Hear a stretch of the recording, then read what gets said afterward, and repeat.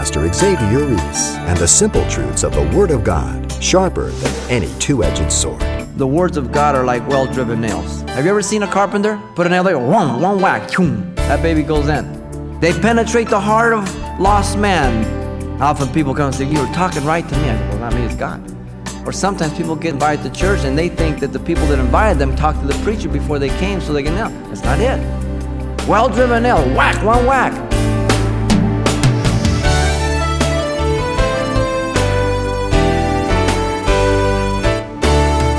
Welcome to Simple Truths, the daily half-hour study of God's Word with Xavier Reese, Senior Pastor of Calvary Chapel of Pasadena, California. It's been noted that the Internet has been the one and only significant advancement in mass communication since the printing press, radio, and television. But when it comes to the most effective communication, Isaiah 55 promises this simple truth. "So shall my word be that goes forth from my mouth. It shall not return to me void, but it shall accomplish what I please, and it shall prosper in the thing for which I sent it." And coming up, Pastor Xavier turns to the book of Ecclesiastes for Solomon's description for God's method of delivering the good news of the gospel, the effective and wise preacher. Let's listen. Ecclesiastes chapter 12, verse 9 through 14. Solomon has come to the end of his book, his experiment to search out by wisdom all that is done under the sun by man, in order to teach that the things that man promises do not bring satisfaction and fulfillment in life. That really they make life pretty empty. All the claims of man promise so much more than they can deliver and more than they do deliver. He has searched high and low through science, pleasure, wine, building feats, women, money, morality. They've all come short. Now, we've said that there's nothing wrong in and of themselves, but when they are sought as a priority of life apart from God, that's where emptiness comes in. We need to understand that, lest we be accused of being so extreme that we partake of nothing in this world. No. But of themselves, they do not satisfy. Therefore, Solomon has warned the young person to remember his and her Creator in the days of their youth, lest they come to old age without knowing God and spend it in bitter frustration and perish eternally. The preacher Solomon closes the book with the purpose of writing the book of Ecclesiastes. And it is threefold. And it's found through verses 9 through 14. Let me read for you. "And moreover, because the preacher was wise, he still taught the people knowledge. Yes, he pondered and sought out and set in order many proverbs. The preacher sought to find acceptable words, and what was written was upright, words of truth. The words of the wise are like goads, and the words of scholars are like well-driven nails, given by one shepherd. And further, my son, be admonished by these. Of making many books there is no end, and much study is wearisome to the flesh. Let us hear the conclusion of the whole matter. Fear God and keep his commandments, for this is the whole duty of man. For God will bring every work into judgment, including every secret thing, whether it is good or whether it is evil." The very purpose of the book that is obvious, that life is vanity, emptiness, and any experience apart from God. But here at the end, he gives us three things that are very specifically for the purpose of the book. First, to teach God's word, verse 9 and 10. Secondly, to teach God's word effectively, verses 11 and 12. And thirdly, to teach the duty of man regarding God's word, verses 13 and 14. Let's begin with the purpose of the preacher to teach God's word, verses 9 and 10. Notice first the teaching of God's word is a mark of wisdom. If you teach God's word, you are very wise. Any person who teaches God's word on any level is a wise person. They know that without God's word, they will get in trouble. Without God's word, they have no true leading.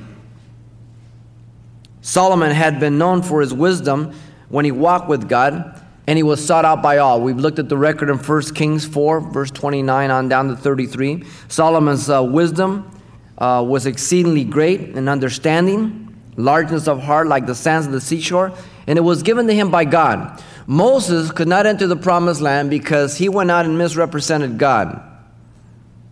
The people were thirsty. God says, give them water.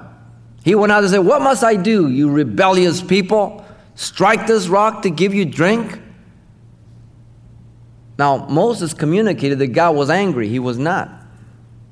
So God says, Mo, come here.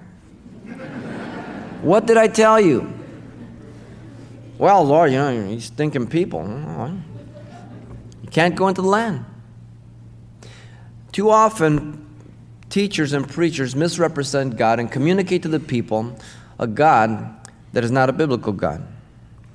A genie God, an angry God. You need to represent God in the context. When God is angry, the scriptures will be sufficient. You won't have to help him out. But when God is gracious, stay out of the way. Solomon's wisdom excelled all the wisdom of the men of the East and Egypt, and all came to hear him. Remember the Queen of Sheba? She came and she saw and heard Solomon. She says, it was a true report which I heard in my own land about your words and your wisdom. However, I did not believe the words until I came and I saw it with my own eyes. And indeed, half was not told me. Your wisdom and prosperity exceeds the fame of which I have heard. Happy are you and your men, and happy are these your servants who stand continually before you and hear your wisdom. Blessed be the Lord your God, who delighted in you, setting you on the throne of Israel, because the Lord has loved Israel forever. Therefore, he made you king to do justice and righteousness. 1 Kings 10, 6-9. Wow. You see, if you're being an instrument of God, then people are going to say, the Lord sure is good. And when they say, I really want to tell you, you really minister unto me, and I really appreciate what you're doing, and you understand that. You're a vessel, fine. But the glory goes to God. Absolutely.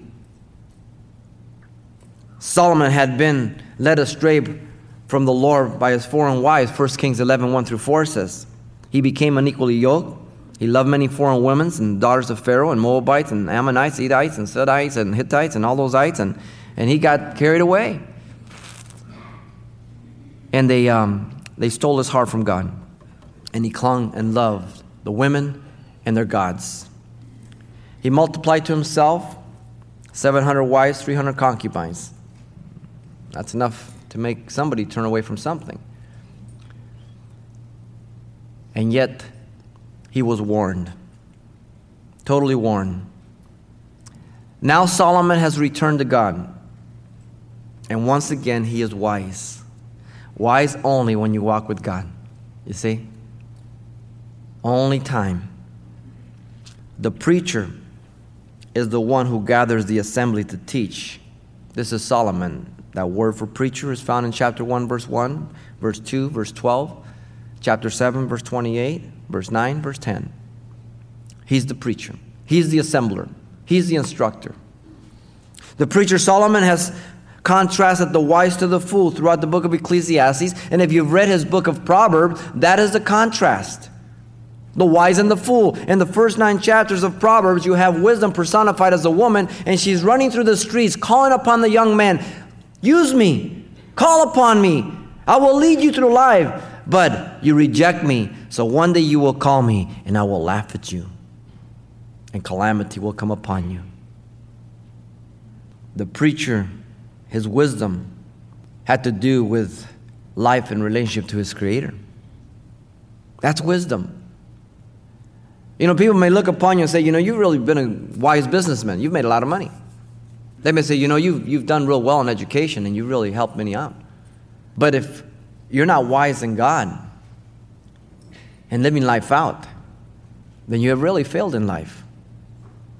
Because when you die, they'll bury nothing with you. not even your shoes.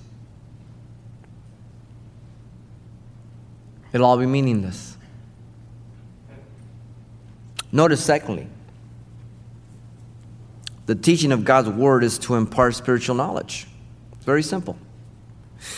The knowledge that Solomon is teaching is God's, not man's. The individuals that he taught were who? The people of God, the community of God's redeemed, Israel. God says, you only alone have I known of all the people of the earth. He speaks to him in Amos, then he speaks to him in Hosea about that idolatrous and adulterous relationship.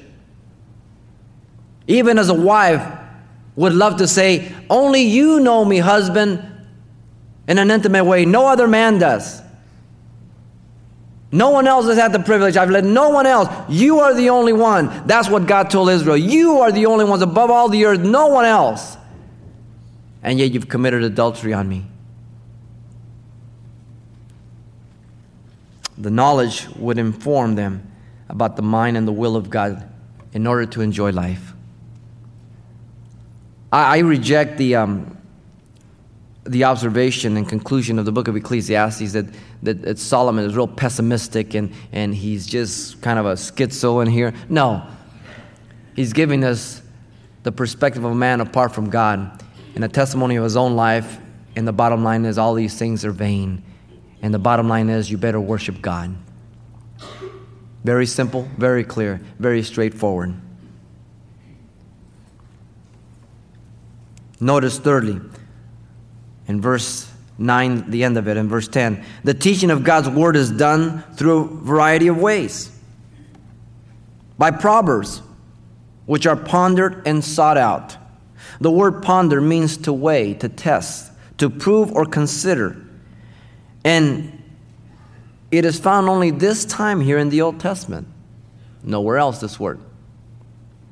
The phrase sought out means to investigate, to examine thoroughly, to explore. So both words build upon another and intensify the discipline, the methodology, and the diligence and the drive. The word is used for God in search of man's heart in Jeremiah 17:10. God only knows the heart and is searched out thoroughly and found out. But notice also by seeking to find acceptable words. And the word means pleasant, delightful, the word acceptable. Those words which would communicate and make clear the intent and purpose of the book and bring glory to God and gain to man. The word and phrases are many that are key to the book. We've gone over some of them. Let me give you some of them briefly. The word vanity, which means breath or vapor. It appears 71 times in the Old Testament, and 38 of those times is in Ecclesiastes, a key word. The word is used by Solomon to mean that which is unsatisfying or a waste of time, or frustrating, absurd, useless, of no profit. It depends on the context. Other expressions that are equivalent to that are grasping for the wind. We've read that over, how many? 7 times. Can't get a hold of it. Want it, can't get it. The word profit, which means advantage or benefit with a sense of goal, appears 6 times, a key word. The word see, how many times? Did you count them? 46 times. See, what does it mean? It means pay attention, observe, take notice, obey, mark it well. 46 times. The word wisdom is mentioned 29 times, and the phrase under the sun appears 25 times, describing life lived on earth apart from God. Another phrase was under heaven, right? It's used synonymous with it. And how about the fear of God? It appears 6 times. Words are powerful and valuable objects of life, and they can either be used for good or for people's destruction. One of the two. We have to choose them well. He's already told us that before in a different context. But notice thirdly also he says that by writing what is upright. Not only by proverbs and pondering and seeking out, but he says by writing what is upright, which means the right straight words, truth. That which is beneficial, that which is of integrity, if you will, that which is genuine, that which is directly from God. And again, the idea being honorable, moral, or ethical in terms of integrity. But notice also that is not sufficient. It says by teaching words of truth. And he's building one upon another to demonstrate what is contained in this book. Not speculation. Not some guy who's a pessimist. The word truth means reliableness and correct in nature. The truth is, in regards to the things of God, the things of man, the things of life, the things of death. Straightforward. One of the greatest wonders of the present day has been the marvelous manner in which Helen Keller, the blind deaf girl, had been rendered able to take her place in classes in Radcliffe College at Harvard University and to win a distinguished place for scholarship. This had been possible only through the faithful ministration of her teacher, Miss Sullivan. The teacher, by patient persistency, using all sorts of objects with infinite pain, taught the little girl the sign language to touch, and when one's communication with the outside world was thus established, education proceeded. One teacher. What a greater wonder when one teaches God's Word to a person. Incredible.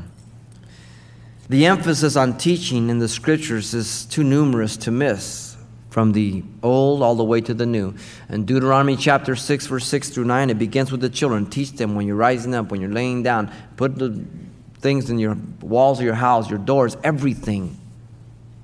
Joshua 1:8, meditate upon the word day and night. In Acts 20:27, Paul says, I have not shunned you to declare the full counsel of God. In 1 Timothy 1:3, what does Paul tell Timothy? Let no one else teach any other doctrine. In 2 Timothy 2:2, he says, Timothy, teach others so they can teach others what has been given to you. In 1 Timothy 2:15, he says that you and I are to be diligent to study ourselves, to be approved, a workmanship rightly dividing the word of truth. And then in Titus 2:1, he says, teach good doctrine. Just a few of the thousands. The teaching of God's Word is not always the priority in many churches, but rather programs and activities. They've got dinner here, and they've got gatherings for this, and they've got this bingo here, and bingo there, and this, that. And the Word of God is not taught. Now, I believe that our kids should have some program. They should do some camping stuff. They should do some mission. All that activity is fine, but they surge and they come out from the Word. They do not replace the Word. We're not here to do anything but to get fed and to grow, develop, and mature and be occupying in the kingdom of God. That's what it's all about. The teaching of God's Word is to impart accurate information about God and man so as to not be deceived or destroyed. You remember Hosea 4:6? He says, my people are destroyed for the lack of knowledge. Because you have rejected knowledge, I also will reject you from being priests for me. Because you have forgotten the law of your God, I also will forget your children. Do you know that some of the most malnourished people are people who work in food services? Because they eat all the wrong things? You can be going to a church that teaches you the Word of God, and you're spiritually anemic because you won't feed yourself and you won't apply to life what's being taught to you. So because you go to a church that teaches the Word doesn't mean that you're healthy. We hope you are. I pray you are. But there's no guarantee. And so the purpose of the preacher was to teach God's Word. That's the first thing, to teach God's Word. That's why he wrote this book. Secondly, he says that the purpose of the preacher was to teach God's Word effectively. In verse 11. The purpose of the preacher was to teach God's Word effectively in order to bring God's people to do the will of God. Listen to the phrase, the words of the wise are like goads. You say, what the heck are goads? The wise, in this case, is Solomon, the preacher, whose words are like goads, which were sharp nails that were used for the ox when they would kick their hind legs in rebellion to plowing. And so every time the ox would kick back to the farmer, there would be a sharp nail, and he would hit it, and it would bring pain on him. The pain would teach him that self-inflicted pain was not beneficial. Even an ox, even a dumb ox knows that, people. We seem to have a hard time learning that. This method would bring the ox under submission to the farmer to do his will. The benefit would be twofold. The ox would be hurt, but cared for. Secondly, the farmer would get his fields plowed. Now, the words of God are like goads to you and myself. They bring pain to our life if we are rebellious and fight against God. The sooner we learn that obedience and submission will only bring God's care for us, the better off we will be. The will of God gets done, and our ear is tuned to the voice of God, and we are transformed from glory to glory, even by the Spirit of God. God's words are goads that keep the believer on track and in step with God through conviction, chastening, and consequences. So next time somebody calls you a dumb ox, it's really a compliment. They learn real fast. Notice, secondly, that the purpose of the preacher was to teach God's word effectively in order to bring stability in God's people's lives. Stability. Listen to the phrase. And the words of the scholars are like well-driven nails. The scholar is the master of assemblies. That's the word here. In this case, it's Solomon the preacher. Nails are straight pieces of metal with a head on one side and a point on the other. I'm sure you're all familiar with them. And whatever surface they are hammered into, they penetrate. Nails are used to build houses, shelves, cabinets, whatever. Nails are used to hang pictures. Nails, by their very nature, tie things together, and they make them one, resulting in strength and stability. The words of God are like well-driven nails. Have you ever seen a carpenter? Put a nail there, one whack, choom, that baby goes in.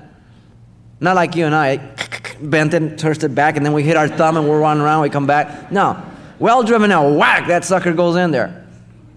That wood is firm, doesn't even budge, stable, strong. They penetrate the heart of lost man, the well-driven nails of God's word, and they save him. Often people come and say, you know, you were talking right to me. I said, well, not me, it's God. Or sometimes people get mad and they get invited to church and they think that the people that invited them talked to the preacher before they came so they can nail. That's not it. Well-driven nail, whack, one whack. Oh, okay. It happens. They penetrate the heart of the believer to bring conviction to his life. Well-driven nail, whack. Great. The strength and life of the believer is so that he might stand and end up standing after the warfare. Strong. The Word of God has penetrated his heart. The words that are well-driven nails develop perseverance through the storms of life and the fiery trials that test our life, bringing about hope, confidence, encouragement, and ultimate victory. Pastor Xavier Reese has been drawing today's penetrating simple truths from the book of Ecclesiastes chapter 12 as our study series nears its end. And we've left just enough time to let you know how you can obtain your own copy of this message titled The Wise Preacher. And by the way, there's much more to come next time, but we'll combine everything Pastor Xavier has planned to share on our next broadcast on one single CD. We just ask that you send along $4 to help cover the costs. The title, once again, is The Wise Preacher. You can request yours by writing Simple Truths, 2200 East Colorado Boulevard, Pasadena, California, 91107. Or to make your request by phone, call 800-926-1485. Again, that's 800-926-1485. Or the address once again is Simple Truths, 2200 East Colorado Boulevard, Pasadena, California, 91107. And thanks for mentioning the call letters of this station however you get in touch. This is helpful information as we monitor the impact of our radio ministry.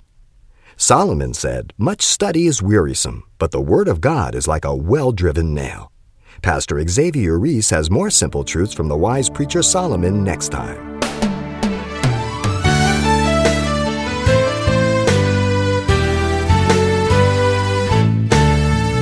Simple Truths with Pastor Xavier Reese, a daily half-hour broadcast, is a radio ministry of Calvary Chapel of Pasadena, California. www.calvarychapelpasadena.com.